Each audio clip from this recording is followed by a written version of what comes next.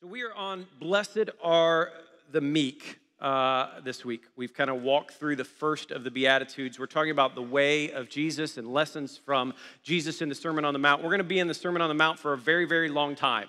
And so if you're excited about sitting and dwelling in a text, boy, do we have the right series for you, because we're going to be here for about a year walking through the Sermon on the Mount. And what we're doing right now is walking through the front end of that Sermon on the Mount, which is kind of the pictures of the Beatitudes, the blesseds that Jesus proclaims. And I want you to understand this. I want you to imagine Jesus has come. He's starting to get victory. People are seeing he's doing the miraculous. He's seeing breakthrough. Amazing things are happening. He's preaching with a new level of authority and power, and he's drawing these crowds together. But these crowds still believe that Jesus has come in power to take over. They still believe that Jesus is going to somehow overthrow the government by leading some sort of rebellion.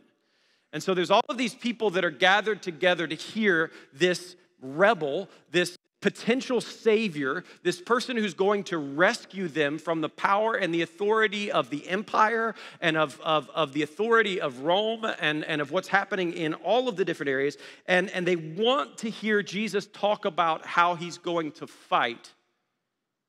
And instead, Jesus starts by saying, "Blessed are the poor in spirit. Blessed are the mourners. Blessed are the meek." And I imagine in that crowd, there's some dude that's like, "Come on, Jesus. I don't want to hear this. I want to hear about how we win. I want to hear about how we take over. I want to hear about how we become courageous." But I want to tell you this. I don't know that there's a more courageous virtue than gentleness, especially in a world that doesn't exhibit gentleness. I don't know that there's a more important idea or ideology for us to understand right now than resisting the impulse to overcome our anger and our frustration with vengeance. I don't know if there's something more important for us to know than just to learning how to hold our tongue and how to know when to speak and when to be silent, to keep doing what's right when no one else is following. In a world where the strong win and the stronger you get, the more victories you have, Jesus says there's a different way. Dallas Willard, who's one of my favorite theologians and kind of one of my heroes, said this. He said, "You need to practice the art of not getting the last word." I say this to my kids all the time. You're not practicing very well. The art of not getting the last word. And I have been for the last 25 years, I've been a basketball coach. And can I just tell you, my biggest struggle in getting the last word is with the people that wear stripes. It's with referees. Are you with me? They don't know what they're doing. They don't. They don't know what they're doing. They don't know the rules as well as they think they do. They're always getting it wrong, and I'm always coaching, and I'm trying to coach in such a way that I'm exhibiting the spirit and the heart of Jesus for my students and the kids that I coach, but also in a way that helps us to win the game. I want to win. Are you with me? Like, I don't like losing games. I want to win every game that we play in. And so a few years ago, it was about 15 years ago, I was coaching with a friend. His name's Maurice Jackson. Amazing, amazing guy. Really, really funny. He was an incredible basketball player. His brother played in the NBA. And Mo was my assistant coach, and we were coaching this AAU team, and it was this incredible AAU team. Like, we lived in Indianapolis at the time, and we had gathered this group of boys. They were 8th grade boys, and my front line was 6'8", two 6'8" kids and a 6'10" kid in 8th grade. So we were good. We were very good. All we had to do was just tell them to stand like this, and we were good. And so we were competing kind of all across the board, winning tournaments, doing great. We ended up winning a national tournament, doing really, really well. But we got in this one tournament, and it was the finals. It was the final game, and for some reason, the ref just had it out for us. I don't know if you've ever watched a sporting event where you're like, I don't know what's happening here, but it seems like every call is going the wrong way. And Mo was a little feistier than I was, And here's the way refs work, especially in basketball. I don't know much about other sports, but in basketball, the head coach can kind of get in the ref's ear quite a bit, and the ref's okay with that, but the assistant coaches can't. Right? They don't like it when there's like 5 people yelling him at the bench. I think they tolerate one person yelling at them on the bench. And so Mo was getting really loud, and the ref finally came over and he said, "You," right there, pointed at him, "Mo, you need to sit in your seat, and I don't want to hear another word from you again." He teched him up, and if I hear you say another word, I don't want to hear your voice. If you're coaching your kids, whisper. I don't want to hear your voice again. If I hear your voice, you will get a technical foul. And Mo just kind of sat there and kind of giggled about it. And I saw him pick up his, he had one of these things. And this is where we draw plays, right? So call a timeout, and we'll do some X and O's on this. And I saw Mo go and pick up his. He picked up his marker. And he wrote the word foul with a bunch of exclamation points on his board. And then the next trip down, when the ref didn't call a foul, when one of our guys got hammered, he just went like this. And the ref instantly kicked him out of the game. And this was my defense of it. This is what I said. I said, "You can't kick him out of the game for that. That's funny. Right? I don't care. Like, you're gonna hang out later tonight, and you're gonna cool down from this, and you're gonna think that was actually funny. I shouldn't have kicked him out of the game. You're making a mistake right now because you shouldn't get kicked out of the game for doing something as funny as that." He didn't think it was funny, and we lost the game, and my assistant coach got tossed, and they shot free throws, and all of those different things. But in a world where it's always getting in the last word that matters, I don't know if you guys are like that. I want to win arguments. I want to win debates. And there's so many things about meekness that are so hard. I feel like maturity for me, 90% of the time, maturity for me is not speaking. Are you with me? Like 90% of the time, me being mature means I don't say what's actually in my heart. I don't say what I'm actually thinking. My wife is so good at this. She works in customer service, and people yell at her all day long, and she's just like, "Oh, I thank you for yelling at me like that." And she keeps this really nice tone and she's just amazing. I'm terrible at it, right? As soon as somebody starts saying something I don't agree with, I start going, my posture shows, I want to get the word in. I want to say the thing. I want to fight. I want to argue. I'm feisty that way. But Jesus begins this kind of model of what the Beatitudes look like. And we've been kind of showing you guys this model of how this builds. These are almost like building blocks that build on one another. And so he starts with this idea of blessed are the poor in spirit. It's the way of humility. And there's an acknowledgement that we need a Savior. And none of the rest of this works if we don't acknowledge first that we're in need of a Savior to rescue us. Then he moves on to blessed are those who mourn. And he talks about we need to mourn not just over what's going on in the hearts of others, but mourn over actually what's happening in us. And he teaches us the way of repentance. And so we embrace a new way. And then in Matthew 5:5, where we are today, he teaches us the way of submissiveness and this idea that we give our lives away. Here's what I know about the church. If we did a seminar on worship, a bunch of people would show up. If we did a seminar on prayer, a bunch of people would show up. If we did a seminar on the gifts of the Spirit, a bunch of people would show up. If we did a seminar on serving and missions, a bunch of people would show up. You know what no one would show up to? A seminar on submissiveness. It would be me and my children. I'd make them come. That would be it. That would be the only people in the room for that seminar. I've actually led that seminar at home a few times. Matthew 5:5 says this. It says, "Blessed are the meek." Listen to the promise. This is crazy because we think that the strong are the ones that get the world. And it says this, "For they will inherit the earth." Blessed are the meek, for they will inherit the world. So I want to give us 3 kind of things to think about when we think about meekness and 3 kind of definitions that will help frame this conversation for us. The first is that meekness teaches us wisdom. Submissiveness sounds awful, but it's actually something that can actually give us life. because submission always comes before growth. In order for me to grow, I first have to acknowledge that I need to grow. And so if I'm not submissive enough, if I'm not meek enough to receive from anybody else or to learn from anybody else or to grow from anybody else or to grow in any way, then I'm never going to end up growing. I'm never going to learn. I'm never going to develop. I'm never going to grow into anything. So meekness teaches me that I give my life away. And because I do that, it means I don't hold anything tightly. It means that I could be wrong. It means that I examine my motives and motivations, and I acknowledge that there are so many times when I get it wrong and I don't know that I'm wrong. One of the core values for us at Grace Marietta is this idea of we hear the whisper. It's this idea of co-discernment. It's that we listen to the Spirit of the living God, but we do it together. We don't work in a culture or work in a church where one person hears from Jesus and tells everybody else what Jesus is saying and everybody else listens. We work in a community and in a family where all of us are listening to the Spirit of the Lord and all of us are saying, this is what I sense the Lord is doing.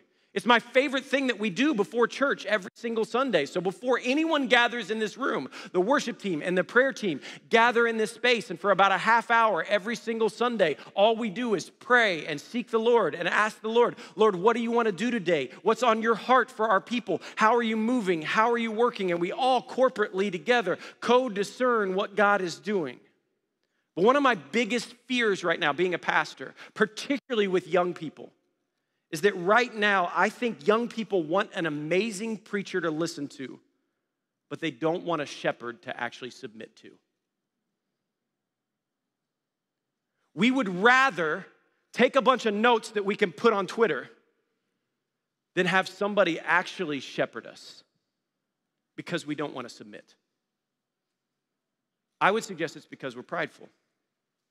I would suggest that that's in me as well as it is in everybody else. That I believe that I'm right. I believe that I've figured it out. I've already made up my mind on so many different things. And so when a pastor stands up in front of me and starts preaching some kind of message to the whole church, I'm like, oh yes, the whole church needs to hear this. Praise God. Amen, pastor. Good work. But when the pastor sits down with coffee with me and says, hey, you need to hear this. You need to grow in this area. I need to challenge you in this specific thing. We say, I'm leaving that church and I'm going to the one down the street. I've seen it repeat over and over and over again, not in other places, right here. We want an amazing sermon that stirs our heart, that makes us laugh, that gives us some quotables for the week. But what we don't want is someone or something to submit to. And I'm not talking about submitting to me. I'm talking about submitting to Jesus. I'm talking about submitting and surrendering to his plans for your life and his hopes for your life. But the challenge is we want a teacher and we don't want a shepherd. And you can't disciple someone that doesn't want to be shepherded. I can't tell you guys how many times someone has come to me and said, Pastor, I want you to disciple me. I want you to walk beside me. I want to meet with you weekly. I want to gather with you. I want to talk about all of these different things. And I say to them, I'm happy to do that. But this is what I say to almost everybody who asks me that question. I can only shepherd you to the amount that you are humble enough to be shepherded. I cannot disciple you if you've already made up your mind about everything. I can't teach you or train you if you don't want to be taught or trained. And so the way that I operate with so many different people is I will shepherd you in the way that you want to be shepherded. If you want to be shepherded, I will pour out all that I have. But if you don't want that, I'll let you stay where you are. Jesus did the same thing. He constantly invited people into his inner circle. The rich young ruler came to him. Remember this? And Jesus said, I want you to give away all that you have to the poor. The rich young ruler was like, teacher, you're amazing. You're incredible. I love what I'm hearing from you. I love the miracles. I love the sermons. I love all of these things. And Jesus says, okay, I want to shepherd you. Go sell all you have. And he's like, no, I can't do that. And so he didn't come into the inner circle. The invitation of the rich young ruler, whose name we don't know, Jeff, right? Jeff could have been with the 12. You know that. Right? He could have been with the other disciples. He could have not been known as the rich young ruler. We could have known him as Charlie, right? Whatever that is, we don't even know his name because he refused to be shepherded. Jesus is constantly teaching us this idea of shepherding, and meekness teaches us that we don't know it all, and that there's others that are worth following, surrendering to, submitting to, learning from. When we believe that we've figured out all the answers, we're on a path to fall. Scripture says that God actually opposes the proud. Put that in perspective. It's not like God's a little unhappy when you're prideful. It's not God gets a little irritated when you're prideful. It says this, he opposes. Like he stands against the proud. John chapter 10 is this amazing picture of shepherding, and I want to read it to you from the Message. I don't use the Message very often, but I liked the Message for this. Here's what it says. It says, let me set before you this as plainly as I can. If a person climbs over or through a fence to a sheep pen, instead of going through the gate, you know that he's up to no good. He's a sheep rustler. And the shepherd walks right up to the gate, and the gatekeeper opens the gate to him, and the sheep recognize his voice, and he calls his own sheep by name, and he leads them out. When he gets them all out, he leads them, and they follow because they're familiar with the voice of the shepherd. They won't follow a stranger's voice, but they will scatter because they aren't used to the sound of it. This is where we have this idea of when we are followers of God, we learn to know his voice. We learn to hear the whisper. We learn to recognize that when the shepherd speaks, we follow. Sheep are traditionally stupid animals. Like I don't have a lot of experience with sheep. I do very little shepherding with sheep in my life. I'm a city boy. I live in West Cobb. There's not a lot of sheep around me. None of my neighbors have them. I don't wrangle them or rustle them or those, whatever it is. I don't leave the 99 to go find one of them. I don't do any of those things. But there's this model of the sheep don't know what they're doing, and they need somebody to guide them. It goes on. It says, Jesus told this simple story, but they had no idea what he was talking about. So he tried again. Let me make it explicit. He said, I am the gate for the sheep. Here's the model of this. Imagine on this rug, this is where I've got my 4 sheep for the day, and it's nighttime, and the sheep are going to go to bed at night. I don't know if they lay down. I don't know how long sheep sleep. I don't know anything about sheep, but apparently there's a point where they go to bed, or you shut it down. And so you're working the fields, you're giving them food, you're taking them to different places to pasture and all these different things, and then at night, you gather them in a pen, and what they would do is they would build these rocks up around the pen so that the sheep can't jump over it, but they would create it in a horseshoe-type shape. Right? And so there was a space on the front end that was open. And in that space, that's where the shepherd would sleep. So the shepherd, there's rocks built up all over the place. The shepherd would actually lay down like this on the front of the gate so that the sheep can't get out of the gate and nothing can get into the gate without encountering the shepherd. Does that make sense? And so Jesus is saying, I am the gate.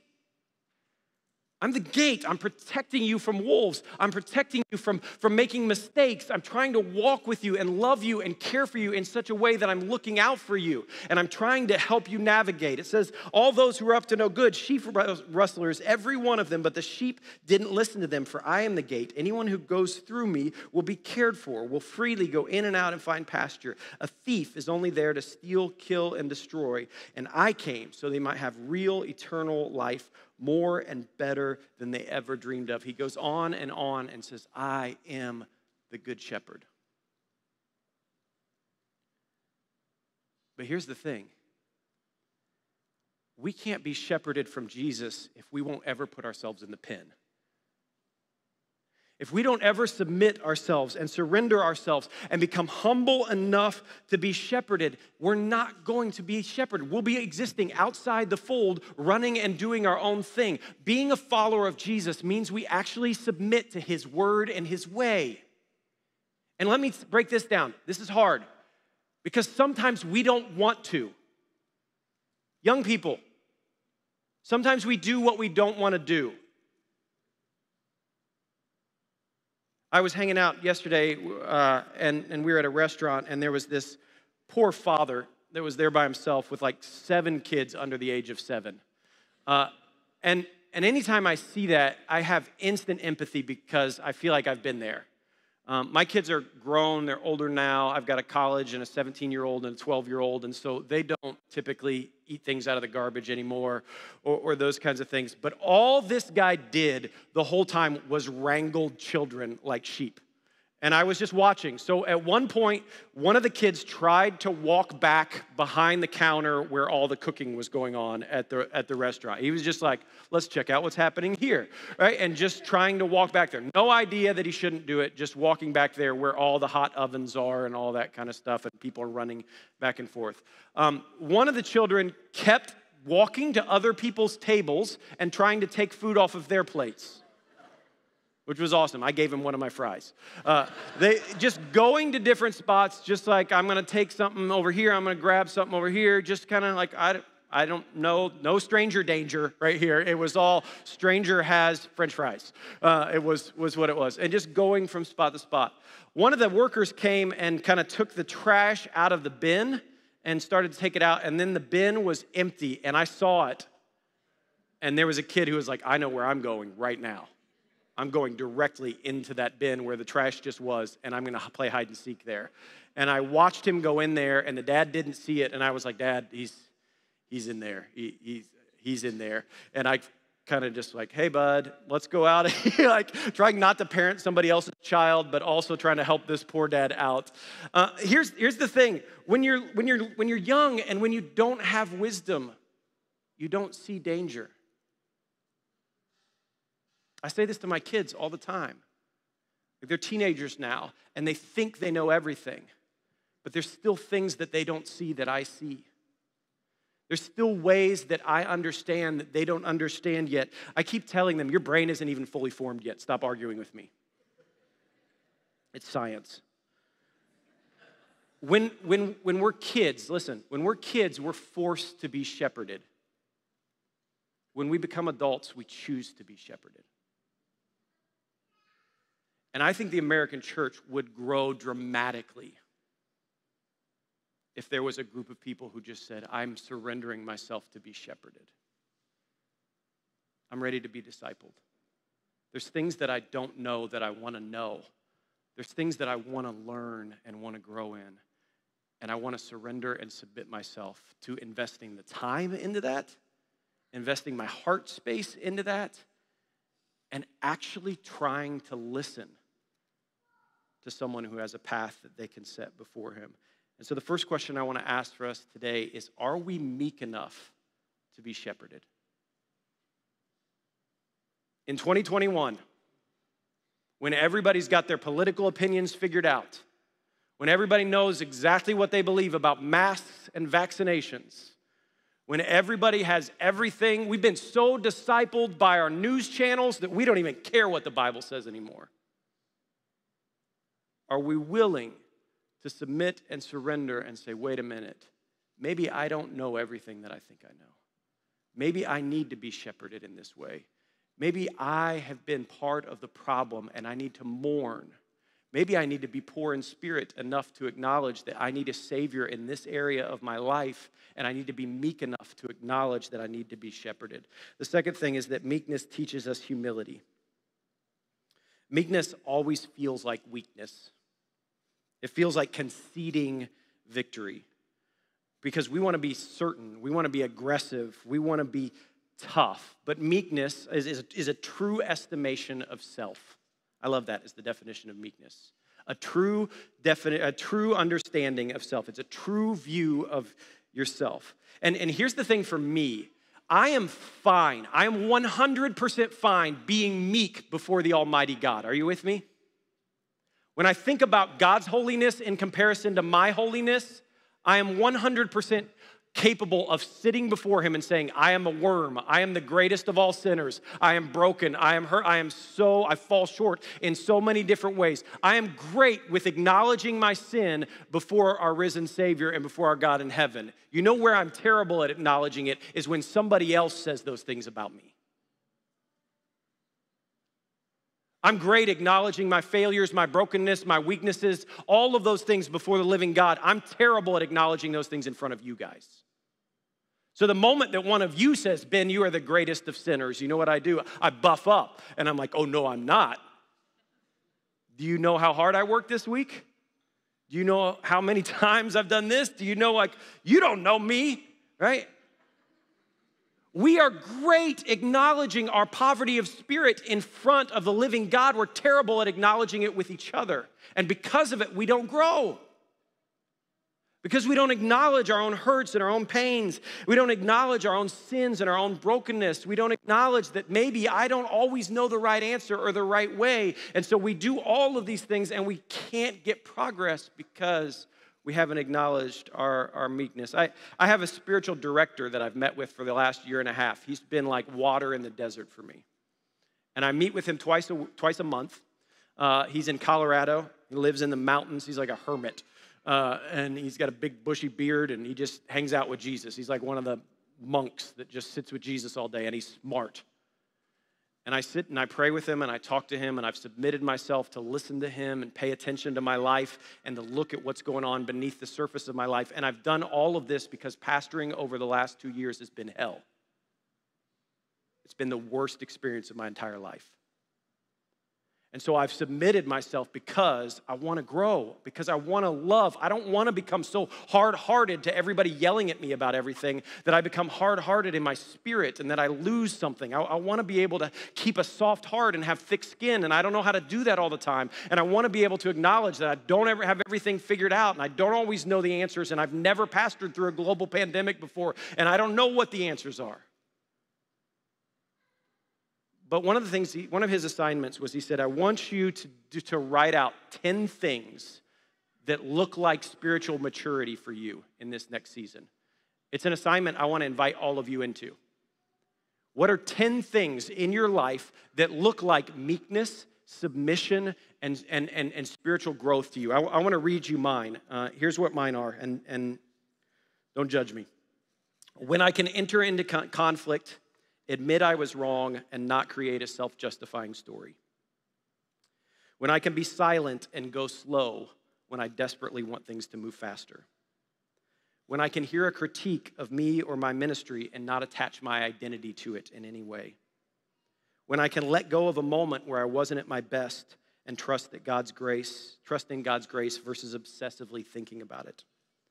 When I can be fully present where I am today with no need to stress about the future, but be here and leave tomorrow for itself.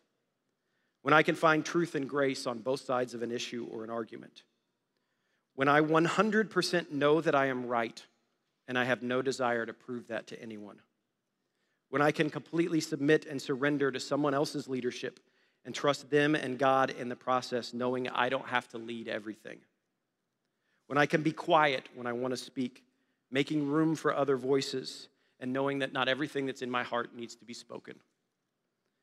When I can encourage what God is doing within others and urge them on without any expectation of them doing the same for me.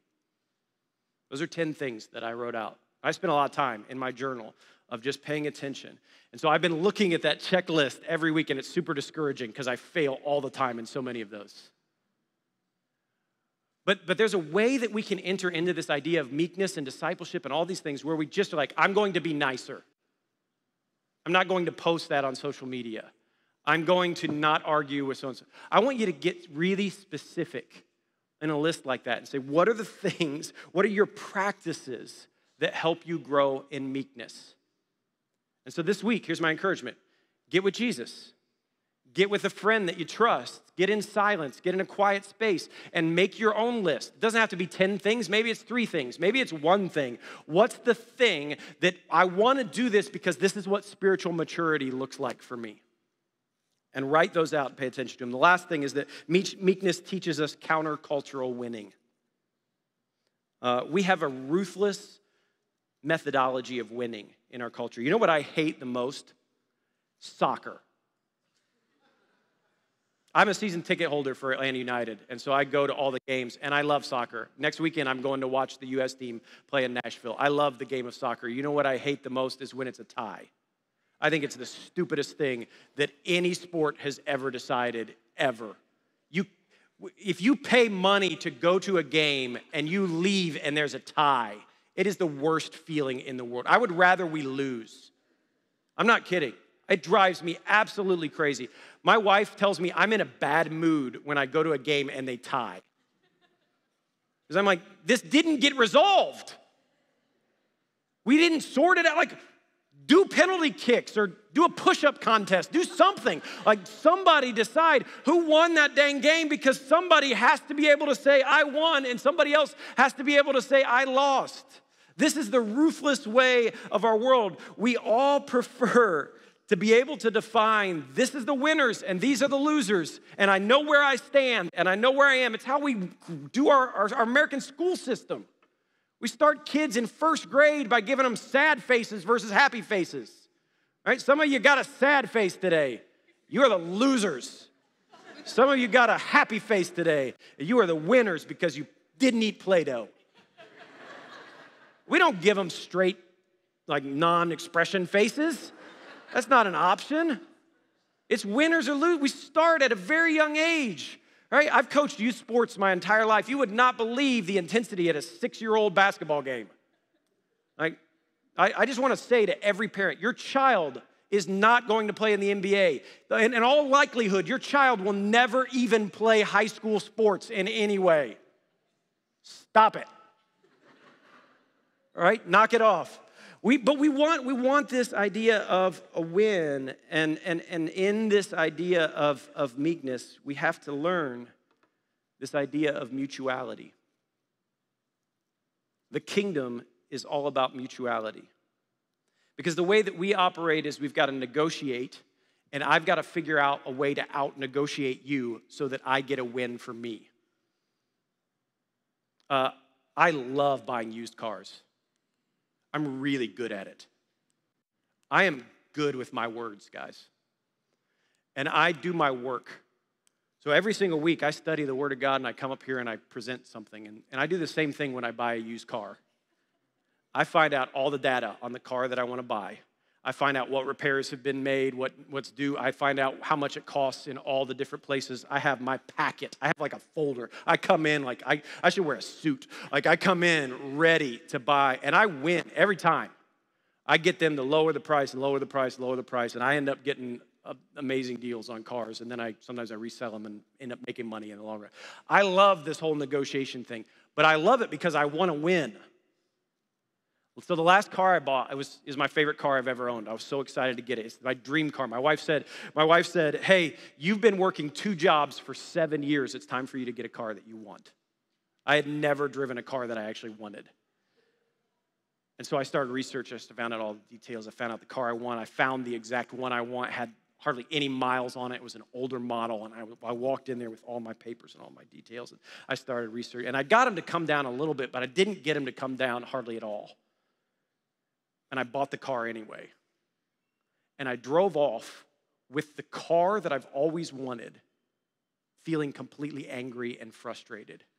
And my wife said, why are you unhappy? And I was like, because I didn't win. Because I wanted him to come down another $3,000 and I couldn't get him to. This is how we operate in the world. We've always got to win. And because of that, we don't understand mutuality.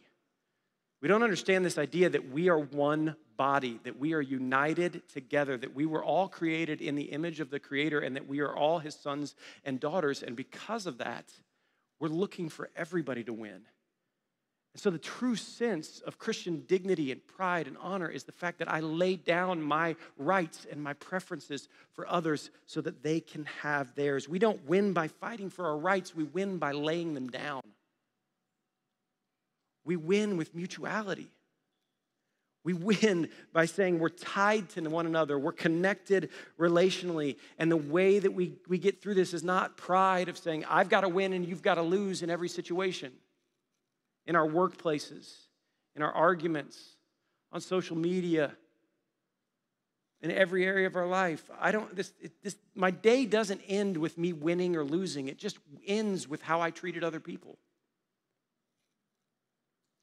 I love this Rudolf Steer says this. He says, self-renunciation is the path to world domination.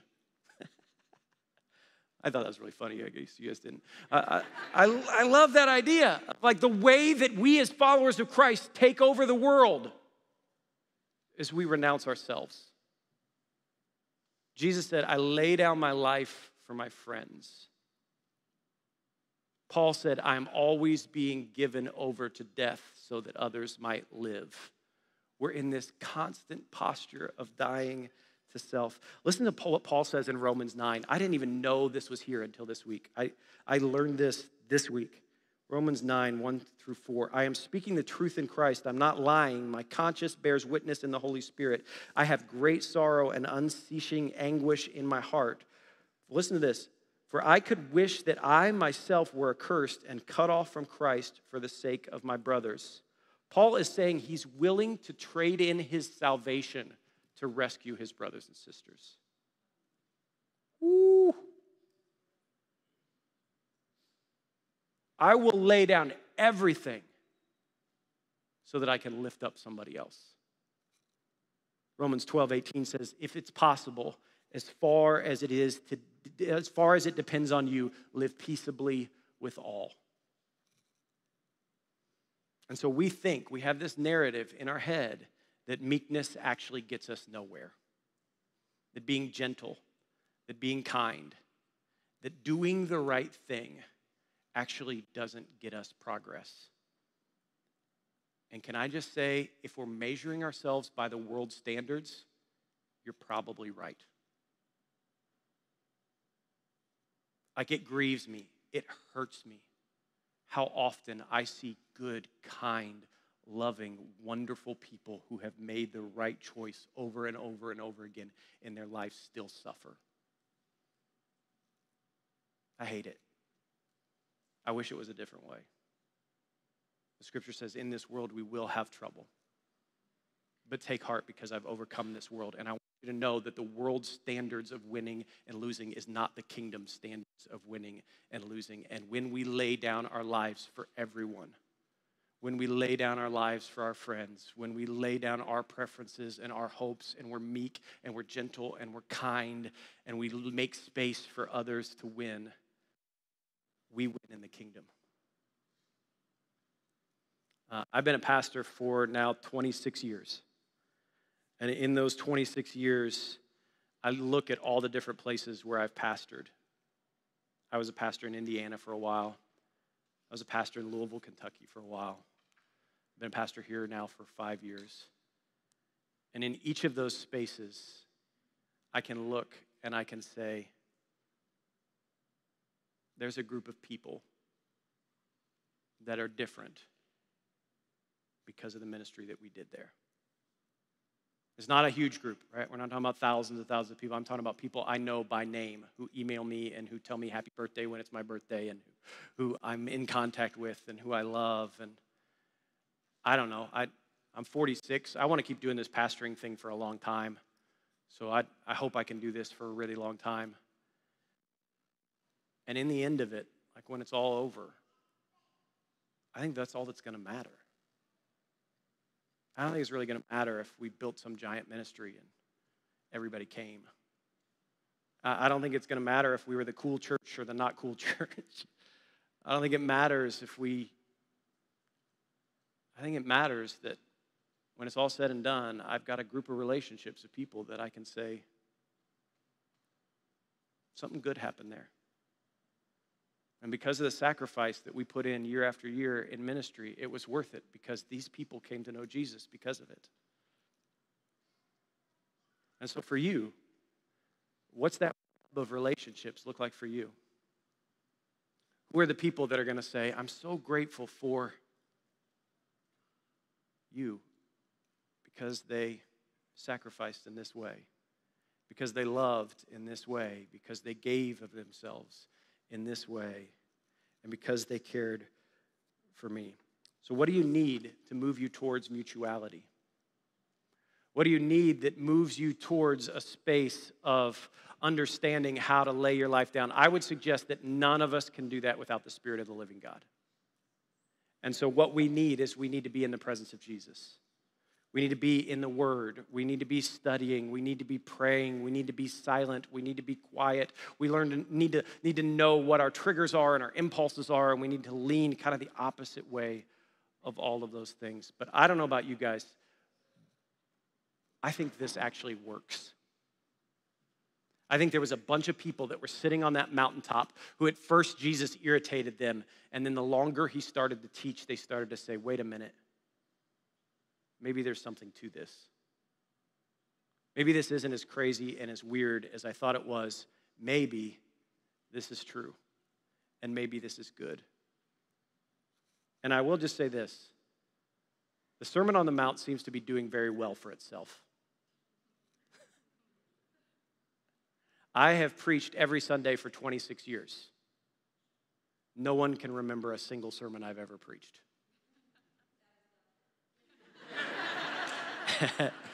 You might be able to remember portions of it or a part of it or something from it, but nobody's ever written it down and said, you know what, let's just pass this on let's put it in every hotel. Nobody has taken a sermon of mine and said, well, you know what we need to do? Put this in every Motel 6. That's what we need to do, right?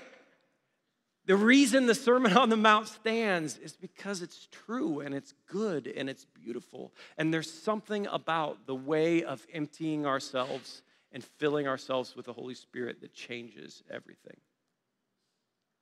And so my hope today, as I was preparing for this, is that this would be really challenging for us. It challenges me. This really, I don't know about you guys, but this is more challenging than all the other Beatitudes for me. Because I don't want to be meek. I want to be strong. I don't want to lose. I want to win. I don't want to lay down my preferences. I want to get what I want. And Jesus is teaching me there's a better way. And so we're going to move into a time of worship. The band's going to come up, and we're going to kind of sing a song in response to this.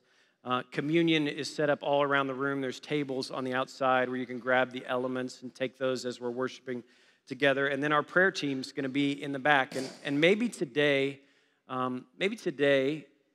you just need to go to the prayer team and just need to say, I need to repent because I've not been living in meekness.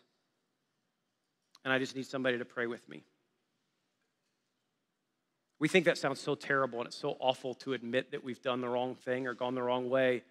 But Scripture teaches us that repentance is actually the best thing that can ever happen to us. Repentance is how I get on the same page with Jesus. Repentance is how I grow. Repentance is how I'm transformed. Repentance is actually the way of every Christ follower. And so it's no big deal for us to say, I got it wrong, because we know that we're going to get it wrong. And the way forward is grace and mercy and love and community. So Heavenly Father, I just pray right now that you would do the work that I can't do, and that your Spirit would move and work in this place. I pray that you would search our hearts and that you would know us. And I pray that you would teach each of us to lay down our lives. That you would teach each of us to seek the path that is so far less traveled in our world of love and of gentleness and of kindness. And Lord, we do trust you that in the end we win. We may not win by the world's standards or by the world's ways, but by the kingdom ways. We just trust you in saying that we win and that the sacrifice is worth it, and the hurts are worth it, and hardship is worth it, and the difficulty is worth it, and all of those things pale in comparison before eternity with you. And so, Lord, I ask you to give us the spirit of victors and of champions again. And I pray that we would know how to walk in your authority and in your power and in your strength, but we would also learn to walk in your grace and in your kindness and in your gentleness and in your wisdom. So Holy Spirit, breathe on this place and teach us a new way. It's in Jesus' name we pray.